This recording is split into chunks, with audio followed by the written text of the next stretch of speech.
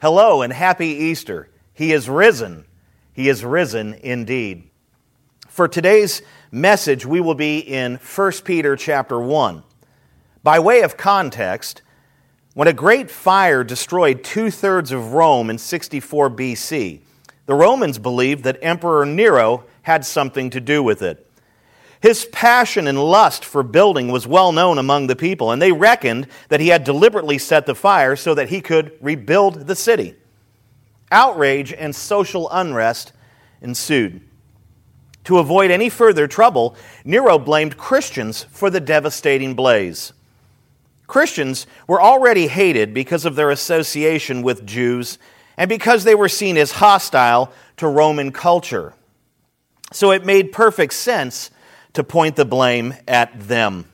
As a result, vicious persecution arose and spread throughout the Roman Empire, especially in the regions of Pontus, Galatia, Cappadocia, Asia, and Bithynia.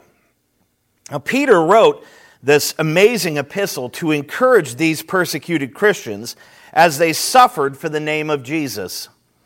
He begins by addressing them as elect exiles of the dispersion. We see that in verse 1. In verse 2, he describes the source of their election, God the Father. He describes the sphere of their election, sanctification of the Holy Spirit. He describes the effect of their election, obedience to Jesus Christ. And he describes the security of their election, being sprinkled with the blood of Jesus. And at the end of verse 2, he described the advantages of their election, which is what? Grace and peace were being multiplied to them. Now, immediately following his introduction, Peter penned a doxology, or a hymn, in which he describes the inheritance all believers have. The doxology is meant to encourage us to look beyond our circumstances and rejoice in the God who has secured a glorious future for us. This is what we'll be looking at today. Please take your Bibles and turn to 1 Peter chapter 1, and our focus will be on verses 3 through 7. I have entitled this message, A Living Hope. Let's read the text, pray for God's help, and then we'll get to work. It says, "Blessed be the God and Father of our Lord Jesus Christ. According to his great mercy, he has caused us to be born again to a living hope through the resurrection of Jesus Christ from the dead, to an inheritance that is imperishable, undefiled, and unfading, kept in heaven for you, who by God's power are being guarded through faith for a salvation ready to be revealed in the last time. In this you rejoice, though now for a little while, if necessary, you have been grieved by various trials, so that the tested genuineness of your faith, more precious than gold that perishes though it is tested by fire, may be found to result in praise and glory and honor at the revelation of Jesus Christ." Let's pray. Father, we thank you for this time. We thank you that we have this technology that we can use to still preach the word and record it and get it out there to our people as we still sit at home during the coronavirus epidemic. Father, we pray that you help us now to understand your word. Help us to see the truth, to hear the truth, to believe the truth, and to live the truth. Father, I pray that you encourage your flock this morning, and we pray this in Jesus' name. Amen. Well, let's go ahead and begin at verse 3a. Verse 3a. It says this, "Blessed be the God and Father of our Lord Jesus Christ." Let's stop right there. What we see here is that Peter begins his doxology, his hymn, with blessed praise to God the Father of our Lord Jesus Christ. What he's doing is he's teaching these battered believers to bless and praise God in the midst of their suffering. He's teaching them to be like Job, who said, "The Lord gave, and the Lord has taken away. Blessed be the name of the Lord." Job chapter 1, verse 21. Now, I want you to notice how Peter calls God the Father of our Lord Jesus Christ. Jesus himself often called God his Father, especially in the Gospel of John. You know, it wasn't that long ago where we studied the Gospel of John and we saw Jesus call himself the Son of God or refer to God as his Father over and over and over. We saw that in chapter 5, verse 19, chapter 6, verse 44, chapter 8, verse 49, chapter 10, verse 15 and verse 30, chapter 14, verse 28 and verse 31, chapter 15, verse 10, chapter 16, verse 28. Over and over and over, Jesus claims God the Father as his Father. And by calling God the Father of our Lord Jesus Christ, what Peter is doing here is he is declaring the deity of Christ. And every time Jesus did that, he was doing the exact same thing. Every time you see in John or anywhere else in the New Testament where Jesus calls God his Father, he is basically making himself equal to God. He is declaring his deity. And that is precisely what Peter does here. Now, I want you to also to notice Peter's use of Christ's full redemptive name. What does he say? He says, the Lord Jesus Christ, right? He uses his full redemptive name, Lord Jesus Christ. One commentator calls this a concentrated confession. MacArthur wrote something good here. He says, all that the Bible reveals about the Savior appears in that title. Lord identifies him as sovereign ruler, Jesus as incarnate Son, and Christ as anointed Messiah King. And lastly, notice the pronoun our. He is our Lord Jesus Christ. The Lord Jesus Christ belongs to every believer, and every believer belongs to him.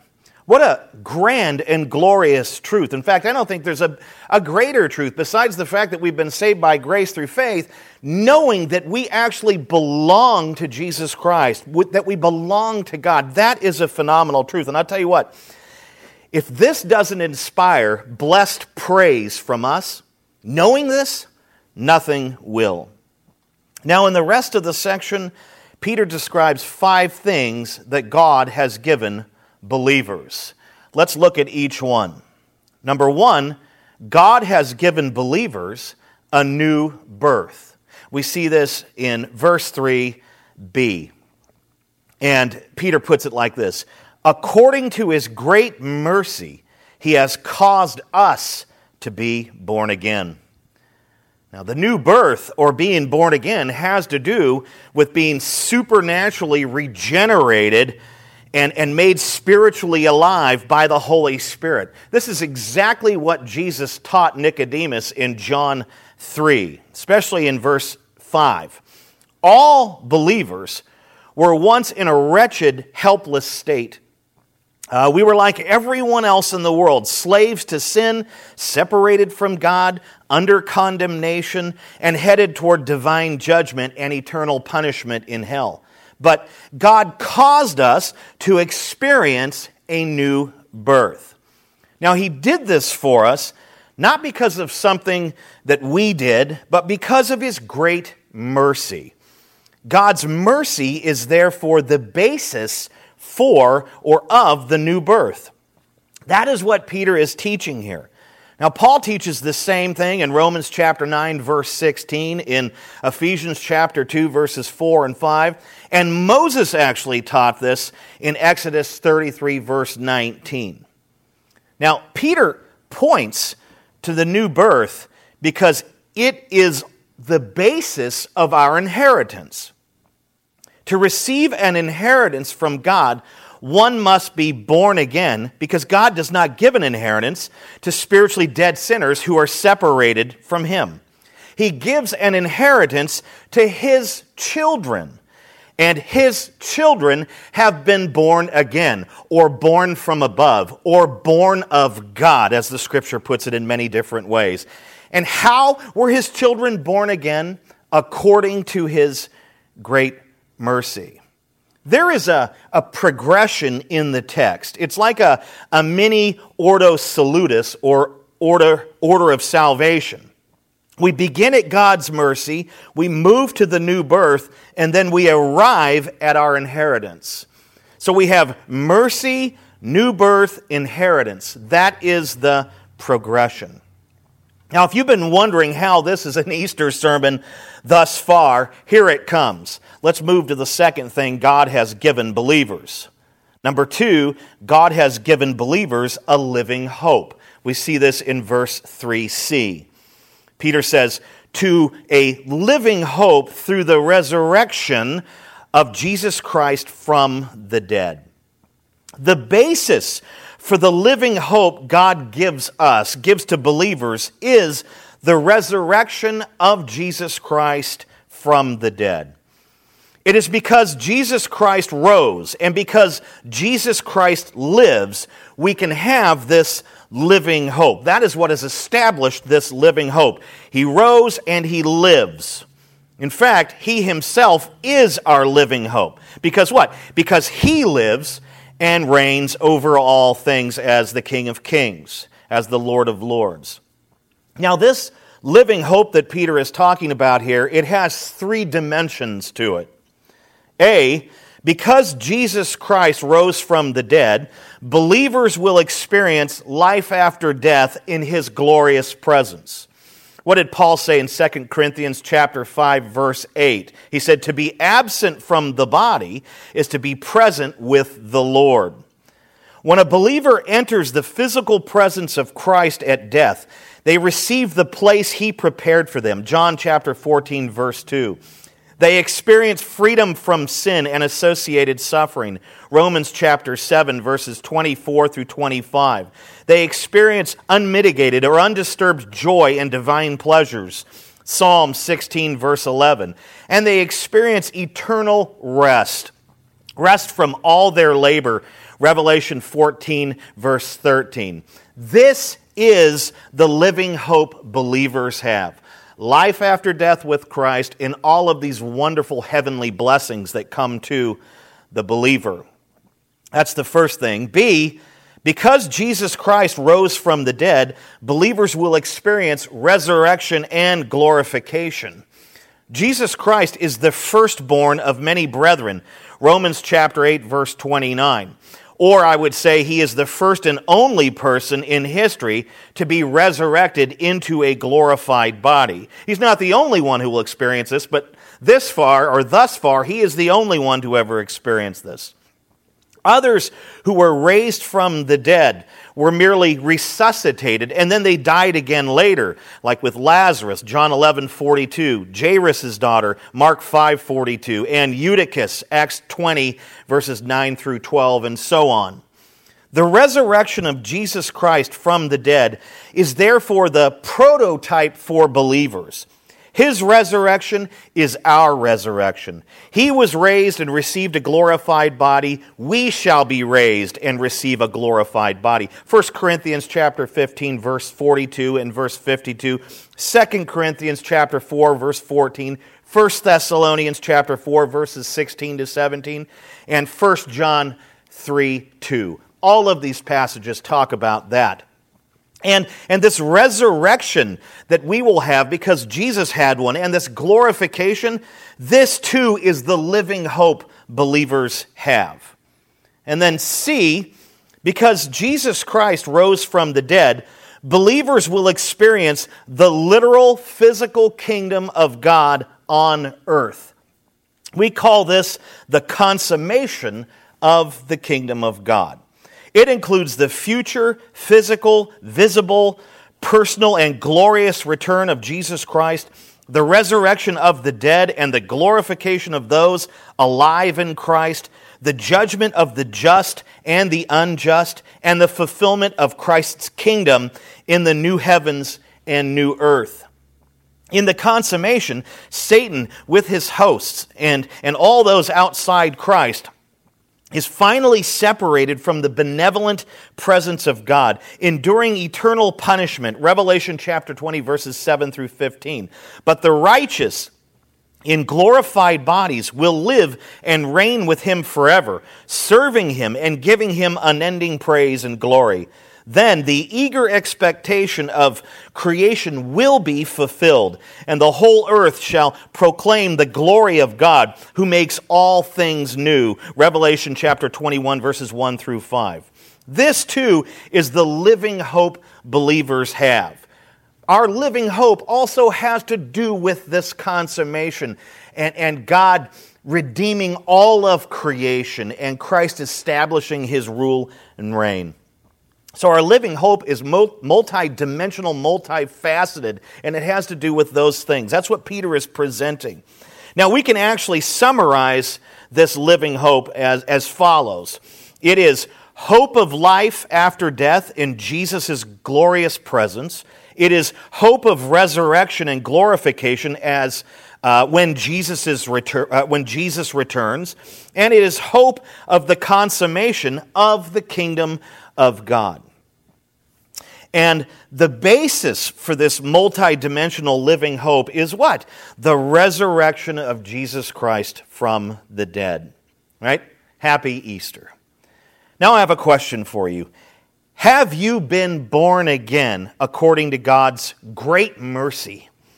Are you a true believer who believes in Jesus Christ, who has a new life, who obeys him, who follows him, who loves the church, who turns from sin? Is this you? Am I describing you?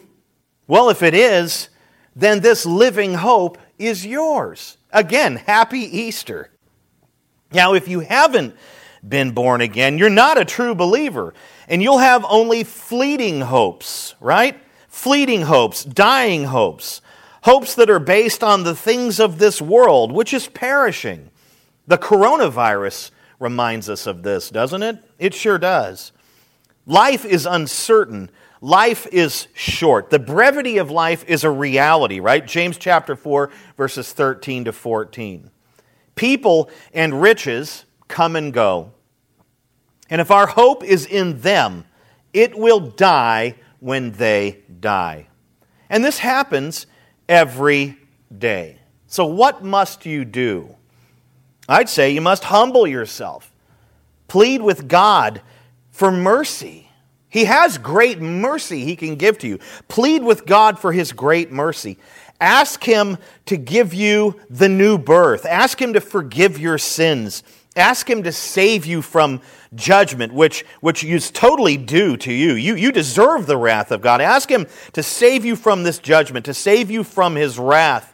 Ask him to make you a true believer who actually follows and obeys Jesus Christ. And ask him to give you this living hope that all Christians have. I like what J.C. Ryle wrote. He said, The ear of the Lord Jesus is ever open to the cry of all who want mercy and grace.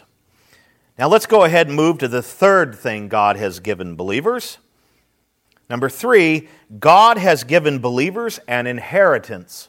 We see this in verse 4. Peter said, to an inheritance that is imperishable, undefiled, and unfading, kept in heaven for you. What a wonderful verse. Now, inheritance represents wealth that is passed down, or a legacy one receives as a member of a family. The concept had roots in the Old Testament, which Jewish Christians in Peter's audience would have easily identified with. The Old Testament repeatedly affirms that under the Old Covenant, the people of God, the nation of Israel, received an inheritance. We see this in Numbers chapter 26, verses 53 to 56. We see it in Joshua chapter 11, verse 23, in 1 Kings chapter 8, verse 36, and of course we see it in Psalm 105, verse 11. Peter is telling his readers that just as Israel received an earthly inheritance, the land of Canaan, the church receives a spiritual inheritance in heaven. The spiritual inheritance believers have, it's completely unlike any earthly inheritance. It's nothing like these earthly inheritances that people leave for their children or grandchildren or to someone else in their family or to someone they love. It's completely different in a number of ways, and Peter identifies really the differences here. He calls it imperishable.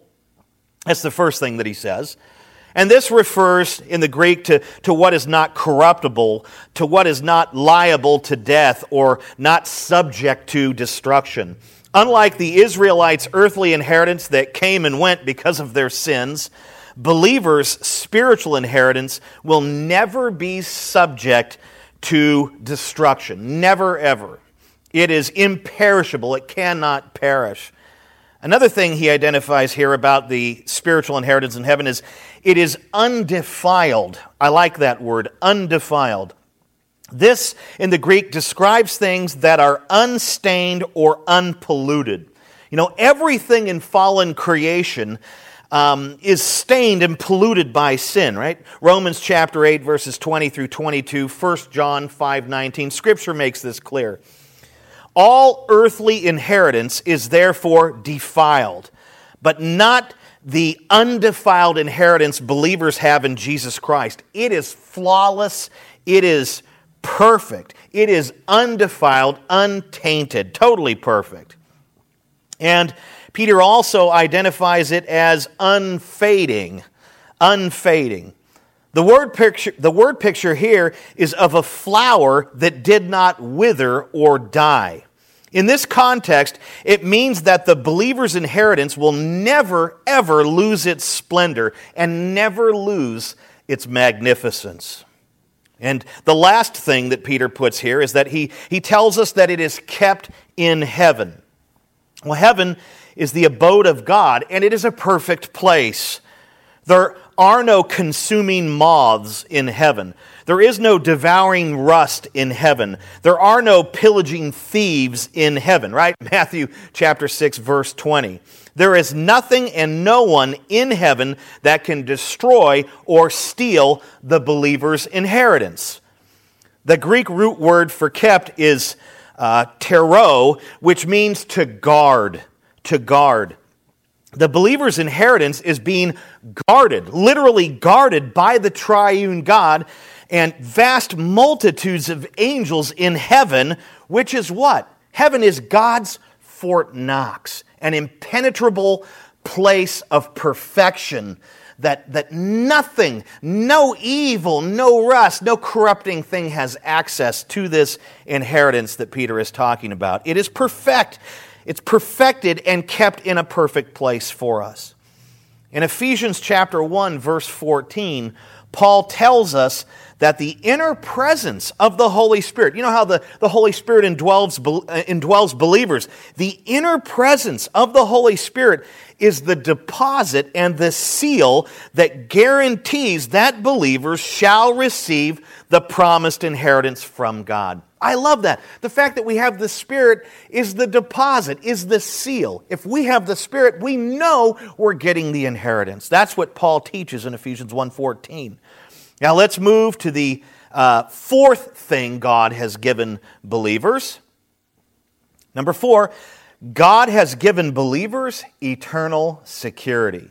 We see this in verse 5. Peter puts it like this, who by God's power are being guarded through faith for a salvation ready to be revealed in the last time.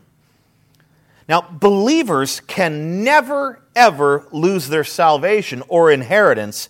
Why? Because they are guarded by God's sovereign power, His omnipotence, all power. Jesus said this of His sheep, I give them eternal life, and they will never perish, and no one will snatch them out of my hand. The Father who has given them to me is greater than all, and no one is able to snatch them out of the Father's hand. He said this in John chapter 10, verses 28 to 29. Now, the believer's ongoing continued faith is evidence of God's protecting and preserving power in their life. The fact that we keep believing and trusting in Jesus Christ proves the presence and power of God in our lives. The fact that we keep believing shows that God is sustaining and preserving and protecting our faith. What a wonderful, wonderful truth. The fact that we keep believing and trusting in Christ proves the presence of God's power. And we must understand that we are not the authors and perfecters of our faith. Christ is. Right? It talks about that in Hebrews chapter 12, verse 2. If God were to withhold His faith-protecting and preserving power from us for even 1 nanosecond, we would immediately stop believing and return to the world like Paul's former associate Demas did. 2 Timothy 4, verse 10. Our faith, our salvation, our inheritance, they are sure because God is all-powerful and unchanging. They are sure because He protects those things for us. The security for the believer and his or her inheritance both look beyond this life and human history for a salvation ready to be revealed in the last time. This is another component to it that Peter teaches here. The phrase revealed in the last time refers to the consummation at the return of Jesus Christ. That is when believers will receive the fullness of their salvation, right? Glorious resurrected bodies that are fashioned for eternal bliss and eternal worship in the kingdom of God. Now let's move to the fifth and final thing God has given believers. Number 5, God has given believers cause for rejoicing. We see this in verses 6 and 7. Peter puts it like this: "In this you rejoice, though now for a little while, if necessary, you have been grieved by various trials, so that the tested genuineness of your faith, more precious than gold that perishes though it is tested by fire, may be found to result in praise and glory and honor at the revelation of Jesus Christ." Peter basically tells his audience that believers can rejoice in the midst of various trials because God uses trials to do what? To test the genuineness of their faith and to refine their faith. Now, in my opinion, Peter's words here sound a lot like James chapter 1, verses 2 through 4. Now, when you place gold in a fiery furnace, it melts away, it perishes, right? I didn't know what the melting temperature is for gold, but it's not real strong, and it melts reasonably quickly. But when faith is put through fiery trials, it becomes more and more precious as the believer realizes what he or she has in Jesus Christ. What are we talking about here? We're talking about eternal life. We're talking about all the promises of God. We're talking about spiritual blessings. We're talking about an inheritance. We're talking about a living hope. We're talking about all of the things that Peter lists here, and so on and so on and so on. It's when we go through trials that we begin to press into Christ through faith. We begin to appreciate the faith that He has given us as a gift even more, as we realize all the wonderful things that He has done for us. I think without trials, we're not even getting a taste of that. We have to go through these difficult things. We have to experience, being on house lockdown through the coronavirus and these things to experience the preciousness of faith. Now, the phrase, the revelation of Jesus Christ, refers once again to the consummation. And Peter seems to be, in this text, obsessed with the last day or the consummation when Jesus comes back. He seems to be obsessed with that wonderful reality. And all believers really should in such a way. We ought to live our lives in light of that and be ready for the consummation and return of Jesus Christ. But that phrase, the revelation of Jesus Christ, it deals with consummation again. When Jesus returns in glory with clouds of angelic soldiers and with saints, Revelation chapter 19, verse 14, 1 Thessalonians chapter 3, verse 13, what's going to happen? Every eye will see Him, even those who pierced Him, and all the tribes of the earth will mourn because of Him. Revelation chapter 1, verse 7. Now, there will be one group on earth that is not mourning, that is not weeping, that is not wailing. Can you guess which group it is? it is believers. They will not mourn at the sight of Christ's return because they have no reason to be sad or afraid. Instead, they will praise Christ, they will glory in Christ, and they will honor Christ. That's what Peter says will happen. Why? Because the consummation is what every believer and creation itself has been eagerly waiting for. When the King of Kings arrives, He will make all things new. Revelation chapter 21, verse 5. Now let's go ahead and begin to wrap it up. Closing. I think we would all admit that we are living in strange times. Amen? This is, I've had some strange times in my life, but this has set a precedent. I don't ever recall in my 50 years on this earth of being kind of locked down and on a kind of social house arrest. You know, the threat of some virus out there. And we've had all sorts of viruses. H1N1, the swine flu, the Spanish flu, I think 1918. There's been viruses and things that have been out there. They've always been out there since the fall.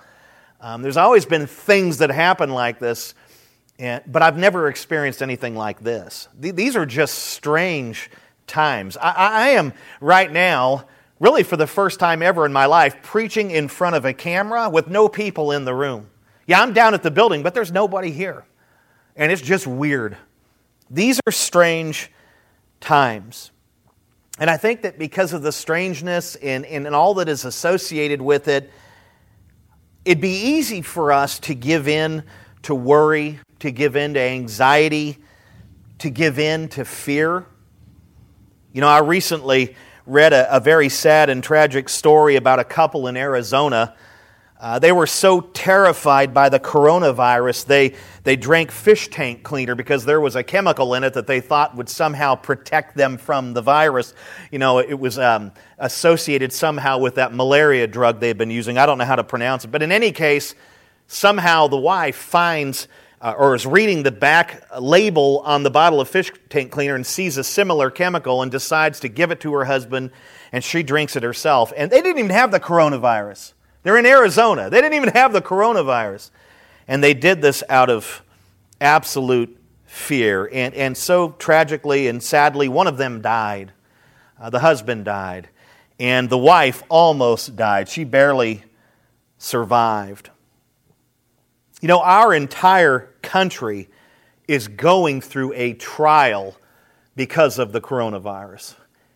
And I doubt very seriously that people will discern any sort of spiritual implication or that they'll actually aim to get right with Jesus through it. We just have, as unregenerate sinners, have this miraculous ability to miss the point in all things and to never connect anything to their mortality or to Jesus Christ, the eternal life He offers. I don't think that this country is going to have a spiritual revival or anything through this.